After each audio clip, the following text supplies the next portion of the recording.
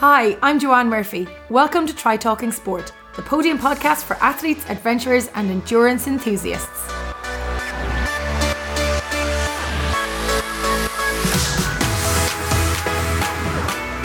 Welcome to episode 10 of Try Talking Sport.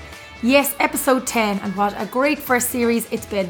I've chatted with some amazing people over the past few months, each guest giving a great insight into their lives and providing some impressive inspiration to us all. Thank you to everyone who has tuned in. We've already hit over 5,000 downloads, which is absolutely fantastic. We've had some incredible guests and we have a huge lineup of more guests over the next few months. So please continue to tune in, and if you get a chance, please take some time to give us a review on Apple Podcasts. In this 10th episode, I chat with triathlete and veteran Ironman World Championship finisher Eoin Martin, who this year celebrates his 10th anniversary of chasing dreams on the Big Island in Hawaii. Eoin started out in triathlon back in 2004 and has raced at all distances and all levels of triathlon since then. Triathlon is not only his passion, it is now his almost full-time career as both an athlete and coach.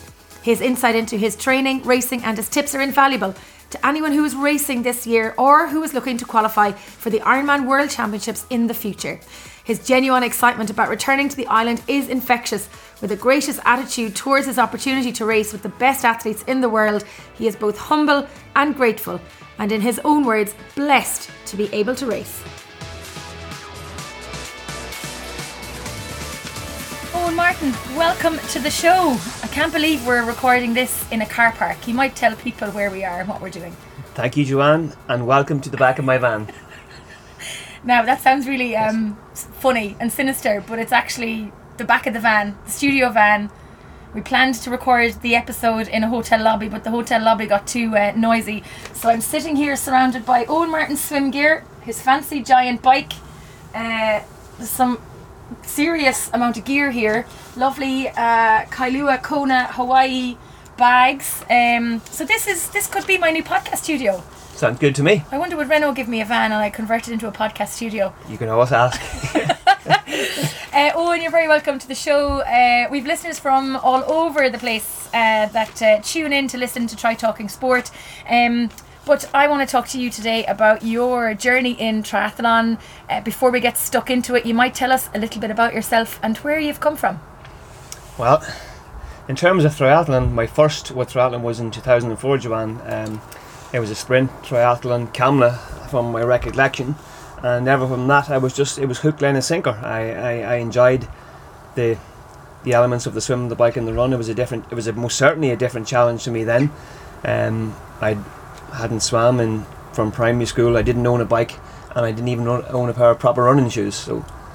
So what happened? How did you even get into the triathlon in the very first instance? Very strange what happened. I was doing a bit of running at the time, more so to keep the beer belly off me than anything else. And I was down to do a relay for the Belfast Marathon in 2004. The guy who was meant to do the other half for me, because at that stage I couldn't barely even run 13 mile, he didn't turn up. I went home that day extremely ticked off. I met a friend, Jerry McCabe, in Dundalk, and he said, well, why not do the Kamla Triathlon next week? And I did. I had to borrow a bike. I had to borrow a wetsuit. It wasn't even a proper wetsuit. It was one of those Ski-Doo wetsuits, and I did it, and I just loved it. The only time I'd ever swam before that race was in primary school, where I learned how to swim. So it was 20 years, even many years it would have been, but it was a lot, and I loved it. I just loved it. So it's safe to say back in 2004 you were a bit of a runner. You weren't a cyclist or a swimmer. Not a swimmer in any way, and certainly not a cyclist. I didn't even own a bike, so I couldn't have been a cyclist. Probably the running would have came naturally enough to me from my football background. So I played football from under 10 for most of my life, and even when I stopped the football I continued to run. As I said, I'd done more drinking in those days than running, but it was to keep the belly off more than anything else. But I could always run, not too bad. And I believe you have a kickboxing medal as well to your name. Yeah, myself and my brother from a very early age, we done kickboxing during the week, and both of us have 2 All-Ireland medals from that at very young ages though, very young ages.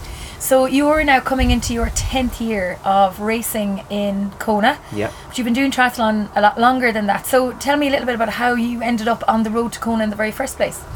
Kona, funny, my first few years in triathlon, I had no idea what Kona was, what it was about, anything about it at all, because it was just something It wasn't in my mind. I didn't know what it was, and it wasn't until the first year where actually Liam Dolan qualified for Kona, and again that's when it stood up to me, and I researched it, and Liam went that year and he done his Kona, and I was just flabbergasted by it. The island looked beautiful. I was just, and I said, from there and then I said, I need to get to that place. So Liam raced that October, and both him and I are friends anyway, and I met him for a few beers in around that Christmas, and he just filled me in what it was like and this, and then I just really had to get there. And I said to Liam there and then that night with a few beers in me, I said, I'll be there next year. So this is a year after, this is like in the few months after you'd raced your very first triathlon? No. Oh right, okay, no, that's so, later than that. Yeah, so my first triathlon was in 2005, and I think Okay. the first year I qualified for Kona was in 2009. Okay, God, So I was wondering. So I probably had 3 or 4 Ironmans done. Maybe my 4th one was my qualifier, I forget, but Okay. or 4th or 5th, or something like that. But when I met Liam that evening and he told me the stories and everything, then I knew what Kona was, and I just needed to get there, and went down all avenues, and I said to Liam that night, as you just said, I'll be there next year, and I was there next year. So how did you get there that first year? So I signed up for Ironman Frankfurt the following year, and I went, and I came 9th in my age group, taking a big chunk off my time. And of course in those years I think there was actually 20 slots in my age group that year, and Wow. so I qualified quite comfortably, and there and then, and off I was to Kona. I just couldn't believe I actually done something, and I didn't realise how special a place it was until I got there. And now I've been there 9 times. This will be my 10th coming up now in a few weeks' time, and it's a special place. It really is. For people who are listening who maybe never have been to Kona or might not ever get there, describe to us what it's like being on the island, stepping off the plane, or maybe talk about the plane journey first, because it's not entirely the most pleasant flight from San Fran or LA across to Kona. It's not. It's on the first 3 years I went, the route I took was it was actually almost as hard as the race. It was Dublin, London, LA, Kona in one shot, and it was just so hard on my body. It's the shortest route though, I think, isn't it? About 25 or 27 hours. It's just ridiculous. Yeah. It's extremely hard on my body. And then I think on my 3rd or 4th year going, we missed the flight due to a flight delay, and the airline put us up in a hotel in Los Angeles, and I got a full night's sleep, and I was grumpy about it, but the next morning I woke up fresh, and we flew on to Kona that morning, and I said to Ashley, my wife, if I am lucky to ever requalify, this is what I'm going to do from now on. I'll just stay overnight in LA. And it makes just a huge difference. So then talk to me about stepping off the plane in Kona, because the first thing that hits you is the searing heat. Even in the middle of the night, it's searing heat and humidity when you step off the plane. Yeah, the heat, it's pretty undescribable. It's so intense, and the humidity is, it's not that I don't like it, I just find it very hard to deal with. It's just super intense, and as you say, the temperature gauge in the car doesn't seem to change much throughout the day. It stays in around 89, 90, and then goes up to 100, 105 or whatever. For me, it's without a doubt the most challenging aspect of the race is dealing with the conditions, the heat especially. I love racing in the heat. The humidity gets me every time. And you've qualified in Arizona as well, so you would have been used to a bit of heat in Arizona. You go to the States, the last couple of years you've gone to the States to qualify, you qualified in Lanzarote. Yeah. So you're not a stranger to heat, and obviously like this is your 10th time going to Kona, but the heat is still something that affects everybody, I think. It does, and it's just not me. I really enjoy racing in heat. Lanzarote heat, I love it. If it's 30 degrees and hot, I love it. I race extremely well in it. Arizona I've picked because it's hot, but it's a dry desert heat, and my body seems to react very well to it. I love racing in the heat, in hot conditions like that. Really do. It's the humidity that gets me. But how do you acclimatise to racing in that heat? I mean, we live in Ireland where, thankfully, as we look out the door of the van, there's a few clouds, but there's primarily blue sky. There's no wind and there's no rain for a change. It's like a mini heat wave. The short answer to that is it's impossible. We all do the serial Kona qualifiers. We do sessions indoors and runs outdoors with lots of hats and stuff on it, but it really doesn't prepare you for the actual conditions. It may help a bit. I'm not overly convinced it does. It's not until you get there that you realise, God, it's a different ball game altogether. And it's the main reason why I've tried my very best is not 2 to 3 years to get to the island as early as possible, because the first few years I was there 9-10 days before the race, and even though I raced pretty well, I was suffering very bad with the conditions. And obviously with the jet lag on top of that as well, and the tiredness, it doesn't help when you're trying to acclimatise. Yeah, the jet lag doesn't help, but for me, it was my feet just swelled up so badly, my arms, my hands and everything. So it just took so long for your body doesn't actually get a chance to recover at all over that because of the conditions. Because even at night time, as you said, Joanne, the temperature doesn't really change all that much. It may get a little bit cooler, so I'm walking around most of the time with swollen hands, swollen feet and everything, and for me anyway, it takes that bit of extra time to come back to normal. So for this year, when are you going to Kona? Because we're 5 weeks out from it now. I know the show is coming out closer, it'll be live closer to the date of Kona itself, but we're 5 weeks out now? It was 5 weeks past, sorry. Okay. Yeah. So I leave here on the 24th of September, and then I'm doing my normal route, Dublin, LA, and then I overnight in LA, and then on to Kona. So I arrive in Kona September 25th. So that gives you a good 2 weeks nearly, is More, it? yeah, it's maybe 16, 17 days before the race. Yeah. And it's certainly a different island then, because I arrived there at the same time last year, and it's a really quiet place. And Is it? It is, it really is. I was quite taken aback a little bit because on the first morning I went down for a swim and it was just me on the beach, and I ended up going to the pool because I didn't want to swim in the ocean on my own. Really, really quiet. But as you know, it changes very quickly. It does. It's like a big bus just arrives every single day, or 2 or 3 buses arrive in on particular days, and the place just becomes it's great. Lycra Central. No, it's great. It's great, and I think for me that's one of the attractions. Being surrounded by people who are very, very like-minded. Competition is there. Everybody feels special because if you've qualified to get there, you realise how hard it is. And for me, it's an extreme honour to be there. So not really much pressure, and I like it. It's nice. So 10 years going back to the island. Will you continue after this year, do you think? I don't know. I've been a little bit disheartened this last couple of years. Not through my performances and stuff like that. It's just getting hard to qualify. I don't mind that bit. I'm not shy of putting in the work and from that end of it, but there's other aspects of stuff that's creeping into the sport. It's really, the bike course especially, this last 2 to 3 years has been severely overcrowded. And for me, that is a strong enough biker. It's not really suiting me because there's just huge packs forming. I know they've changed the starting waves for this year to try and mitigate against. I really hope that helps. I'm a bit ticked off. It takes away the special atmosphere of the mass start because even though I'm not the mass starts are really intimidating, but I find that really good to get your blood, to get the adrenaline up.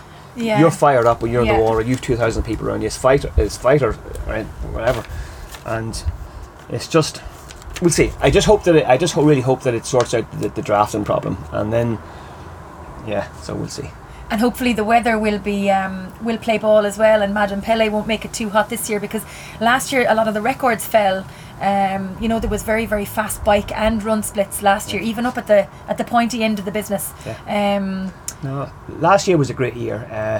It was as everybody's times indicated, it was a very, very fast year.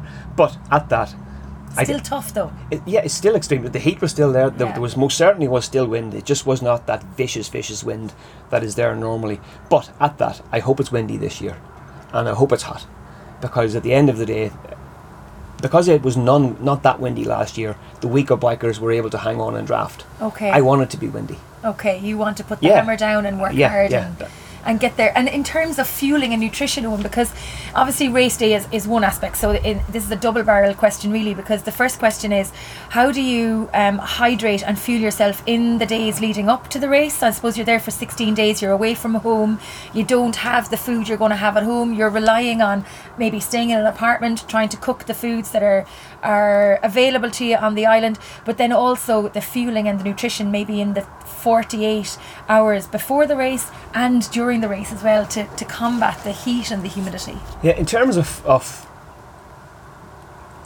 every food is available over there, so my diet doesn't change at all in terms of what I eat. What do you eat? I eat a lot of fish, I eat a lot of rice, a lot of sweet potato, normal foods. I eat, I find it actually necessary to have at least one steak, normally on a Saturday night, and mostly chicken, but the majority of my diet would probably be salmon. Quite a boring diet, but it works for me. So all that stuff you can get out there. and it's not a problem. And the restaurants are actually quite expensive out there, so it works out a much more sensible option to cook indoors. So Aisling, she does most of the cooking indoors, and it's great. In terms of nutrition, again, if you're going out there, you already have had to qualify to get there, so you're at a reasonable standard, and your nutrition should be nearly dialed in anyway. But your nutrition that works in Ireland or the UK or Germany's or wherever you may have qualified most likely will not work in Kona, because from personal experience, your body is under so much pressure even when you're not racing. It's difficult for your body to not consume, but to use all the calories that you're used to putting in. So I've actually dialed back on the calorie end of things, because I'm putting in all the calories and none of them were being used. A big part of my own training is using fat for fuel, so I'm a pretty fat adapted athlete, so I am. Okay. So for listeners who don't understand what a fat adapted athlete is, what is that? I do most of my training in the early season, January, February, March. Get up in the morning time as if it's 2, 3, 4 hour bike, and just a couple of coffees and out the door, and I ride at a really, really low heart rate. And as I get fitter and I drop a little bit of weight and stuff, like faster and faster. And now I've got a few tests done recently, and my body is very efficient at using fat for fuel, but you have to teach your body to be efficient at using fat for fuel, and it takes a lot of practice, a lot of trial and error, but yeah, it's if you're a very well fat adapted athlete, you'll do well in Ironman. Okay. In terms of your own training then, Owen, because obviously you have the studio that's open, is it 2 years now? Yeah, yes. So you were, I suppose, training as well as you're training your own athletes and your own gang up at the studio, but then you're trying to get your own training done at the same time as well. Do they complement each other? Yeah. So this year in October will be our second year with Fun 2 Cycling Studio being open, and it definitely has complemented my training. There's no doubt about it. If I feel great going to work every day, putting cycling out. So you're like a professional athlete. Yeah, I love it. It's great, and I get to teach, which I love as well. I get to help other athletes who may not be as experienced as me. I like that end of it. I really, really do. So yeah, it's from the Cycle Studio has without a doubt helped me in my own performances, and also helped me do what I enjoy in teaching and coaching. And when you're training, are you going off watts or heart rate or a bit of both? Mostly, 100% in the off season. My off season, for example, this last few years has been, I've raced Arizona, a week or so off, and then back at very unstructured training. So from say January to April or so, heart rate based, just to get the fitness back, get that aerobic capacity back up. And then at the moment, it's a lot of power. As the fitter you get, your heart rate is probably not the ideal metric to use. Power is a lot more immediate feedback type thing. So what sort of watts would you be pushing out in training, and then what sort of watts would you be pushing out in Kona on the bike course? It depends. It depends. If it's a hard session, obviously you're pushing big watts, but hopefully in Kona, if I can average in around 250, 255 watts, it should lead me to be able to run okay. But wattage is, for my weight, 255 is. So what weight are you? Will you be in Kona? What weight will you be? I'll probably leave here in around 68.5, 69 kilos or so. So in terms of watts per kilo, I would like to try and hold around 3.5 watts per kilo for the bike. Okay. And hopefully that leads me into a good run. And in terms of coming off the bike then, Owen, and running, you do that kind of loop where you go all the way out and then you come all the way back in again. Yeah. It's not an easy run course either. I mean, there's nothing easy about Kona. No, there's zero flat in Kona. Yeah. Zero, because even the swim is kind of wavy. I know it's not horrendously wavy, but it is bouncy, I suppose is the word to use for the water. It's swelly. It's swelly, yeah, that's the word. There's never no waves that you have to fight.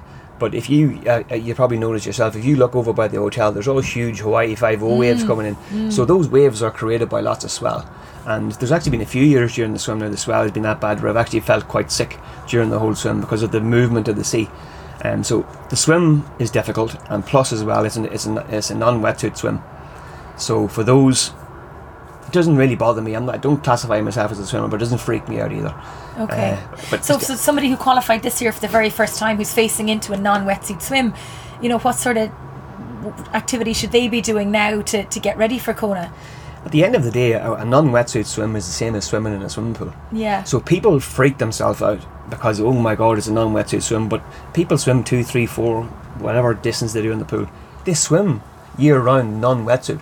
And then because somebody tells them that they're going to get in and swim in the sea with non-wetsuit, it freaks them out. It shouldn't freak them out. But is it not the thing of you're completely out of your depth? Yes, you've got other swimmers and paddleboarders and water safety around you, but you're completely out of your depth and you're not in something that has a little bit of buoyancy, that if you do have to stop, you can take a breather. Whereas when you don't have a wetsuit on, you actually can't really. You have to keep moving all the time. Yeah, I agree. And this and year, you can't see the bottom. I think that's what freaks people out the most. Well, in Hawaii you can see the bottom. Well, it's very clear. And if you see the turtle, then it's going to be a good day. In Hawaii you see the turtles, every type of fish, dolphins. There's zero issue with visibility in Hawaii. The only thing I don't like about Hawaii is that you do not have the opportunity to stop. The worst mistake that you can make in Hawaii is if you do get a little bit breathless or you need a bit of a break, is to stop swimming. You will go under.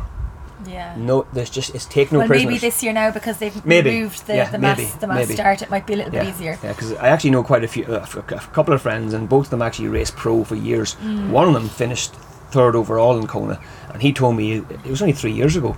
He's raced as an age grouper now, and he thought he was a goner. Yeah, because he stopped to take a breaststroke. But you have so many people coming behind you. Don't do it in Kona. Yeah. For somebody who, say, qualified like down the rankings a little, now it rarely happens that a Kona slot will roll beyond, well, I suppose it depends on how many slots there are in an age group, but rarely it will roll to, say, 25th. There's 5 slots in an age group and you're 25th overall and you get the slot. Are you at a disadvantage because you aren't as good as the people who qualified higher up, or does it make any difference? Is everybody in the same boat? Yes and no, because the difference most of the time between first position, okay, if you take out the first, second and third, but from 5th to 25th, as you said, there's probably only a minute or two between them. 2 to 3 minutes, 4 minutes in the difference. So the guy who finished 25th may only be 5 minutes off the guy who finished 5th. Okay. So he's a good athlete. Him or her is a good athlete. Yeah. So I think generally you have the top of the pops there, and you have the people who get the charity slots and stuff, and who they need to watch out. They need to watch it. Well, I suppose they're conscious of not letting people down that they've raised an awful lot of money for, and they have such a huge following of people wanting them and willing them around it, putting in the training as well. I suppose for the swim, when you'd be maybe a little bit nervous, like if you were a little bit far down the pack, would you, being on your game for a race day. I would take a fairly relaxed attitude to that. If you know that you're generally a weaker swimmer, just start towards the back. You don't have to win the swim. It's even with myself. I don't have to win the swim. I just have to cross the line extremely fast. You need to relax. What does it feel like on race morning, standing on the pier? It's for me, even now, when you mention that to me, I got goosebumps when you say it. It's just like, even this is my 10th year, and I spoke to a friend of mine yesterday, and it really, really honestly does feel like my first year. That the excitement is so much there. It's just, it's pretty hard to describe. What is it though? Like, what is it that's driving you to the island every time? I don't know. It's just, for me, the island itself is beautiful, but that's not what wants me to keep going back and keep going back. It's really, I don't know. It's weird. It's mystical. It's magical. It's want to test myself against the best in the world. Where am I? Again, I've always been competitive in no matter what sport I want to do. I want to see, well, where can I do, or how fast can I go and stuff. But it's weird. I don't know. It's just such an adrenaline rush. It's different than any other Ironman I've ever done. As you say, on race morning, it's just, if you could have a pin drop, the air would probably explode with tension. It's crazy. It is. It's goosebump stuff. It is. It's good crazy. It's beautiful. It's just, if you could bottle the tension and the adrenaline of that 10 to 15 minutes before the race takes place, it'd be the most valuable substance in the world. It would just fix everything. It's brilliant. Do you think, will you try and qualify for next year? I'll get this year over first, and I'll see how I do. I never like to think that far ahead. If I will try, probably. No, you do now, Owen, because didn't you race one year in Kona and then you decided to go and race while you were still over in the States to qualify for the following year? Yes, I've done that this last 4 years. Because so I don't like to think ahead, but hey, I might pack enough gear for a second race. But as I said a few moments ago, I'm slowly getting a little bit disheartened about it. I want to go. I know I'll be in good shape. I know I'll be very, very fit. I know in terms of fitness there won't be many people there fitter than me, stronger than me, but my results never reflect or seldom reflect the amount of effort and training I put in for a different number of reasons. It's getting a little bit unfair racing out there, so okay. Yeah. So. In terms of your own mental headspace, when you're racing out there and things are going right, things are going wrong, you know, those demons that we get at the back of our heads, the back chat that we don't want to listen to, how do you deal with that on a race day when things aren't going well? You deal with that in January, you deal with that in February, when you walk out your front door and you have 6 hours biking to do in the pouring rain. That sorts that problem out straight away, so it does. How do you stay positive on a race though when you get a puncture or the chain comes off and you break your chain or something happens, and you know that 5-minute lead that you might have had in your age group is suddenly a 10-minute deficit? Experience, you know. I've all of those things have happened to me. Punctures, this, that, the other, and I've made the mistakes of having a few punctures, getting back on the bike, absolutely hammering the bike to get back into where I wanted to be, and then walking the run. So if I make that's okay doing that once, but if you make that mistake twice, then you're not a very intelligent person. So there's not really much that hasn't happened to me in Kona. Been people crashing into me on the bike, gears not working on the bike. Everything has happened, and I've definitely learned. Number one, the most important thing to me is I feel so blessed and happy and honoured to be on the island and be racing. So from this last year and the year before, I have no pressure. So whatever is going to happen, I'm going to deal with it. As long as I can get knocked off and break a collarbone or something, it's going to get done. And speaking of breaking a collarbone, you're not shy of a few injuries over the past few years as well. No. So not last year, the year before, when I was trying to re-qualify for Kona, I got knocked off my bike in Arizona and broke my collarbone and some ribs and stuff. That didn't bother me at all, because that's racing, bike racing. I didn't have any negative thoughts, or it was just that, and I actually accepted that as a part of racing. I had no difficulty. What was still in my mind on that day in Arizona was the 5 weeks previous in Kona. It rained quite heavy on the night before the race, and when I got on the bike, my DA2 didn't work for the whole bike, so I had one gear for the whole of the bike, and I was in Kona, one gear. So I was pushing a 54, 12 or 13 for the whole bike. Did you run the marathon after that? Yeah, so again, at that is a perfect situation. I was, for the first while ago, I was feeling so sorry for myself and this and that, but I finished the bike. I knew I was going to finish the bike, and for the first 10k my legs actually felt not too bad, and then the explosion came, so it was bad. I was never ever. I actually had to walk backwards down Palani that year because my legs just went that bad. So you know Palani. Yeah, I do. So I was walking quite a lot of that stage, so the pain was so severe in both my legs and quads. The only way of getting down the hill was to walk backwards down it. And that flat bit, when you get to the bottom of it, I tried to jog again, and it was bad. But now looking back on that, it was a great experience. I didn't give in, I kept on going, and I crossed the finish line, very disheartened and disappointed the gears didn't work, but it's one of those from the memory bank. So in the future when it happens, I'll know, well, at least I know I'm going to keep on going. So have you switched bikes since then? Yes. There's a lovely giant bike here behind. That's actually my brother's bike, so it is. Oh, is it? Yeah, that's my brother's bike. So I have switched bikes. But what are you riding now? Cervelo P5X. So I was lucky enough to get that last year before the race, and I love it. I've always rode in Cervelos. What's so special about the bike? It just, every athlete has different preferences. People like track, specialised.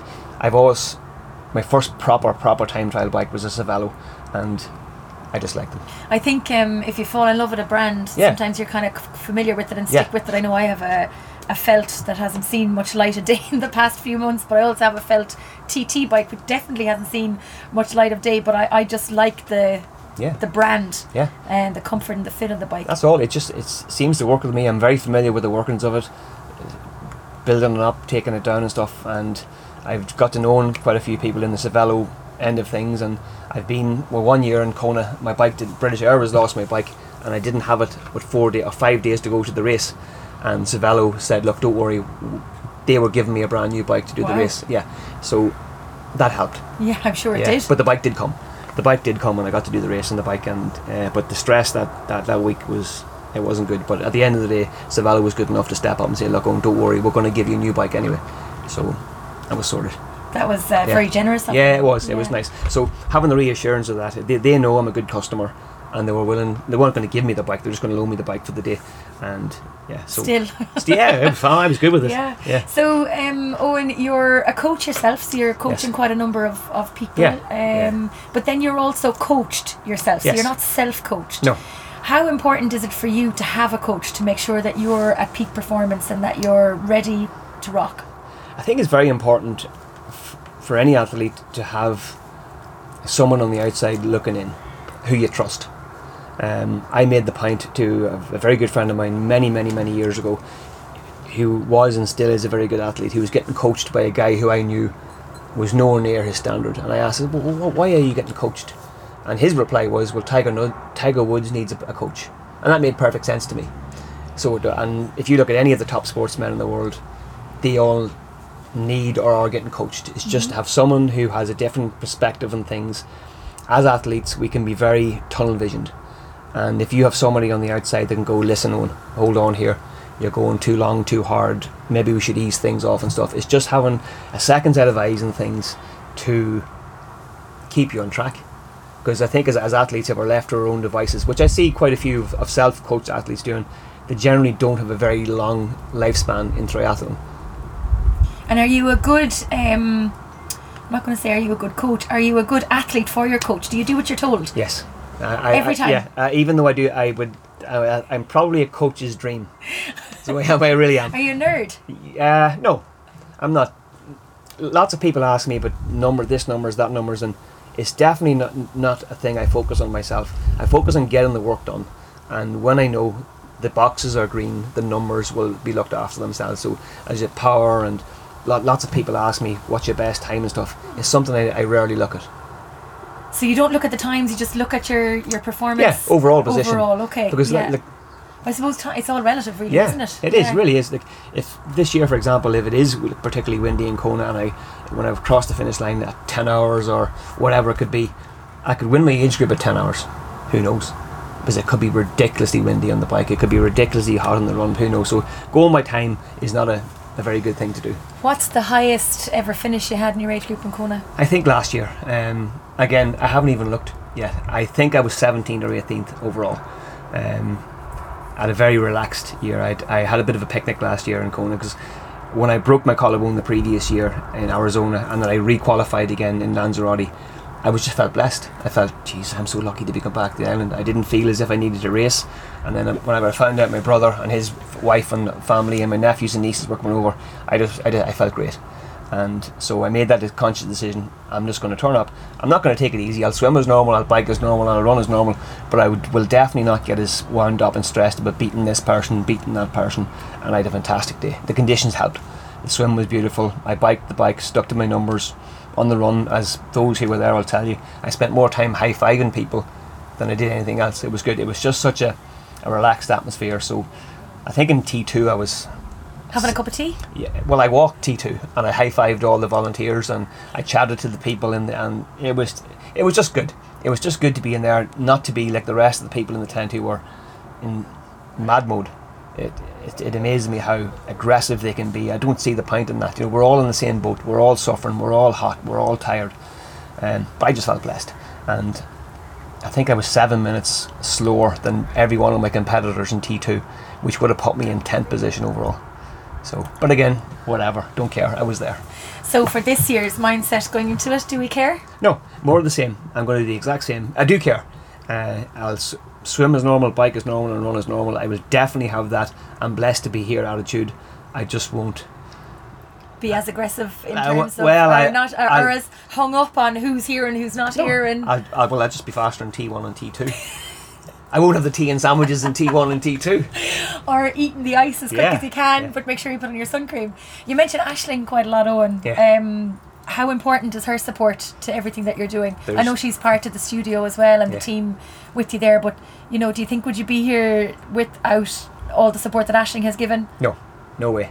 Without Aisling and even my overall family in general, there's no way I could do what I do, because I do get away with quite a bit of training and my family have backed me up this number of years, just unbelievable. So especially Aisling, she's put up with so much, and she never complains. She helps me out, and you know what she's like on race day. She's amazing. Yeah, she's good, and so there's no way I would think I would have been as consistent in my results if not for Aisling, I don't think. If there was a race you could win in the world, what would it be? That's a good one. I feel like we're just shooting the breeze here, looking out. Looking out the window of the van here. I'm just looking at the black cat that's walking in front of me. That's a good sign to it. Yeah, that's a good one. I don't know, Joanne. I am. Like, would it be Kona? Would it, at this stage, would it be, or would it be something even triathlon related? Is there? After Ironman and after Kona, I have some big enough races on my bucket list to do, and it's probably more realistic for me maybe to win those. Okay. Yeah. Are they single discipline sports? No. So they're triathlon? Yeah, triathlon, okay. yeah. So, again, at that, if this happens to be my last year in Kona, racing the Ironman World Championships, my next on the list is to step up to Ultraman. Okay. So it's been in my this last 2 or 3 years, I keep saying I'm going to do it, and then So what distance is Ultraman?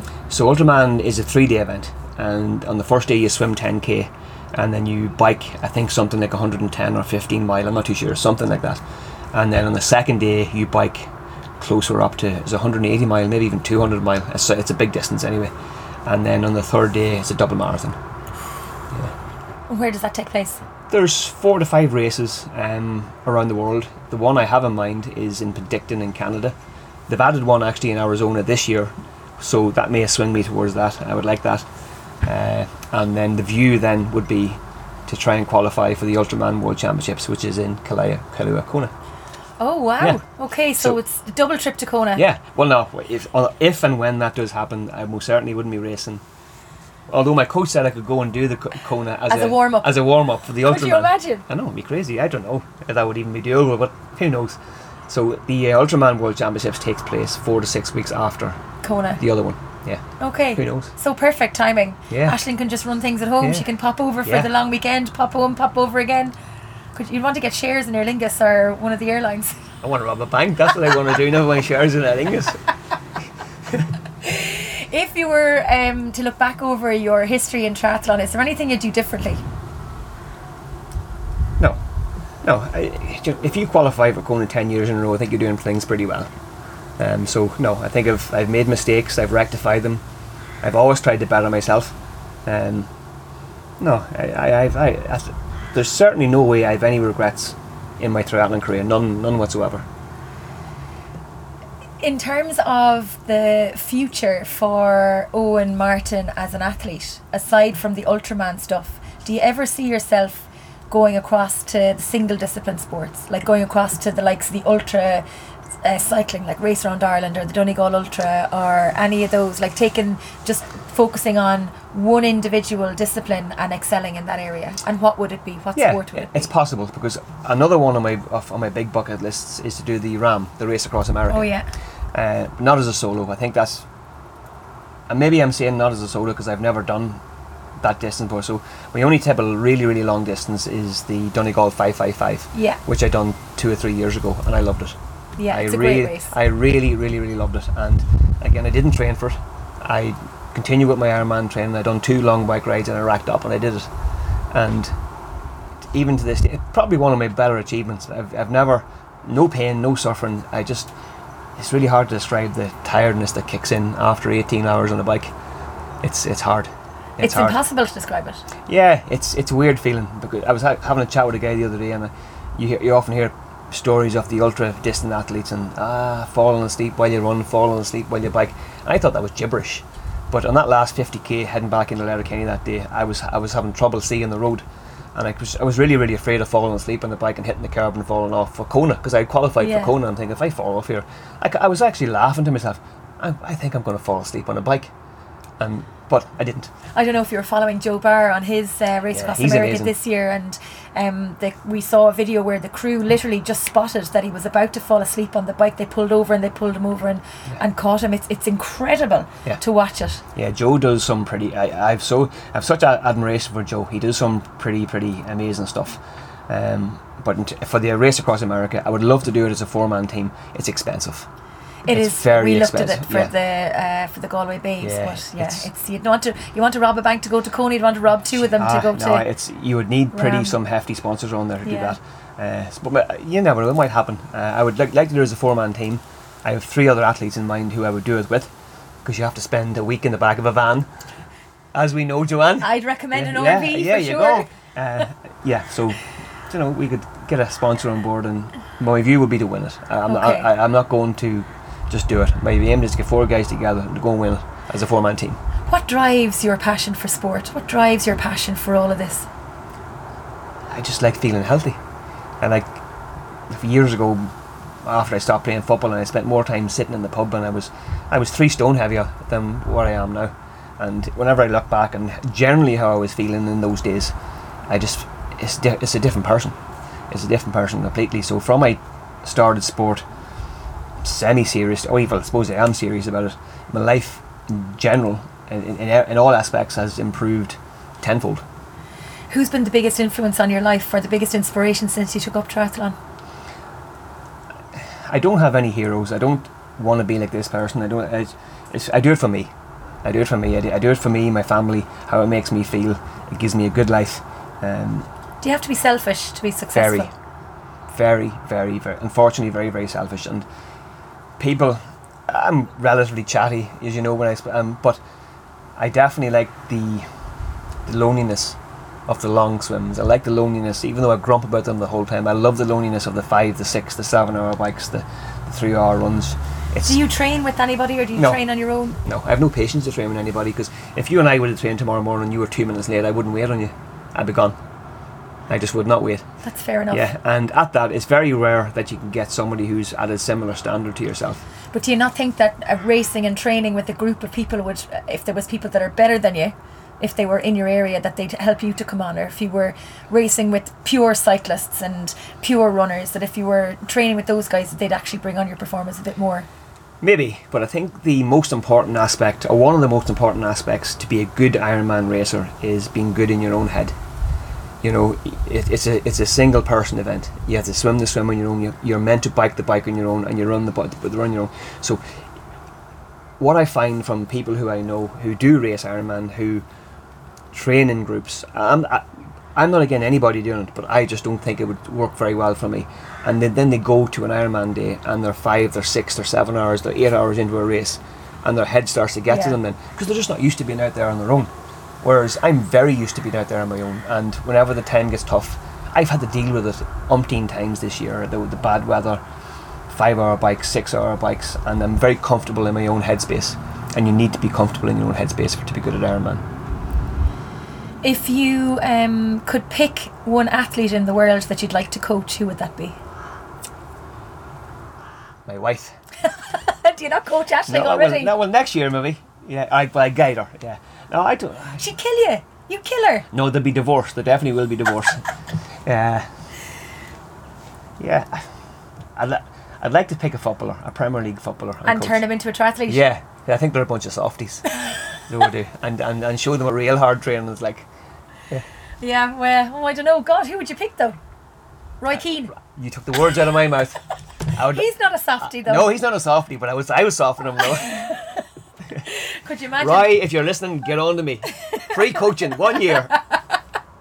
Could you imagine?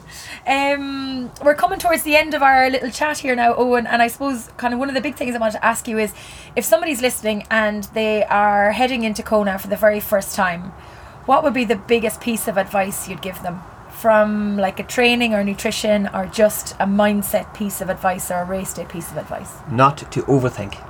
I understand Kona is the biggest show in triathlon on the earth. Do not go into overthinking mode. Do not change your diet. Do not change your nutrition plan. If you're getting coached, listen to your coach. And there's lots of us out there who have been to Kona multiple times, and again, never be afraid to ask a question. Don't go to the island going, oh geez, should I ask that? Ask the question, and there's always people there that'll give you advice. If I need advice, I'll ask somebody. But I think the main thing is, do not start overthinking it. It's just, at the end of the day, it's just another Ironman race. It's a very special Ironman race, but don't think yourself out of a good race. I think that's solid advice, and I think we'll finish on that high note and say thank you very much for joining me for the show, Owen, and wishing you the very best of luck in Kona. I think this episode will be live while you're landing in on the island. If you've enjoyed the episode, please give us an old review on Apple Podcasts. You can download it and subscribe for free across all of the podcast platforms. You can also listen on trytalkingsport.com. Best of luck to everybody racing in Kona this year. I look forward to tracking all of it online, and thanks again for listening, and thanks again to Owen Martin. Mahalo.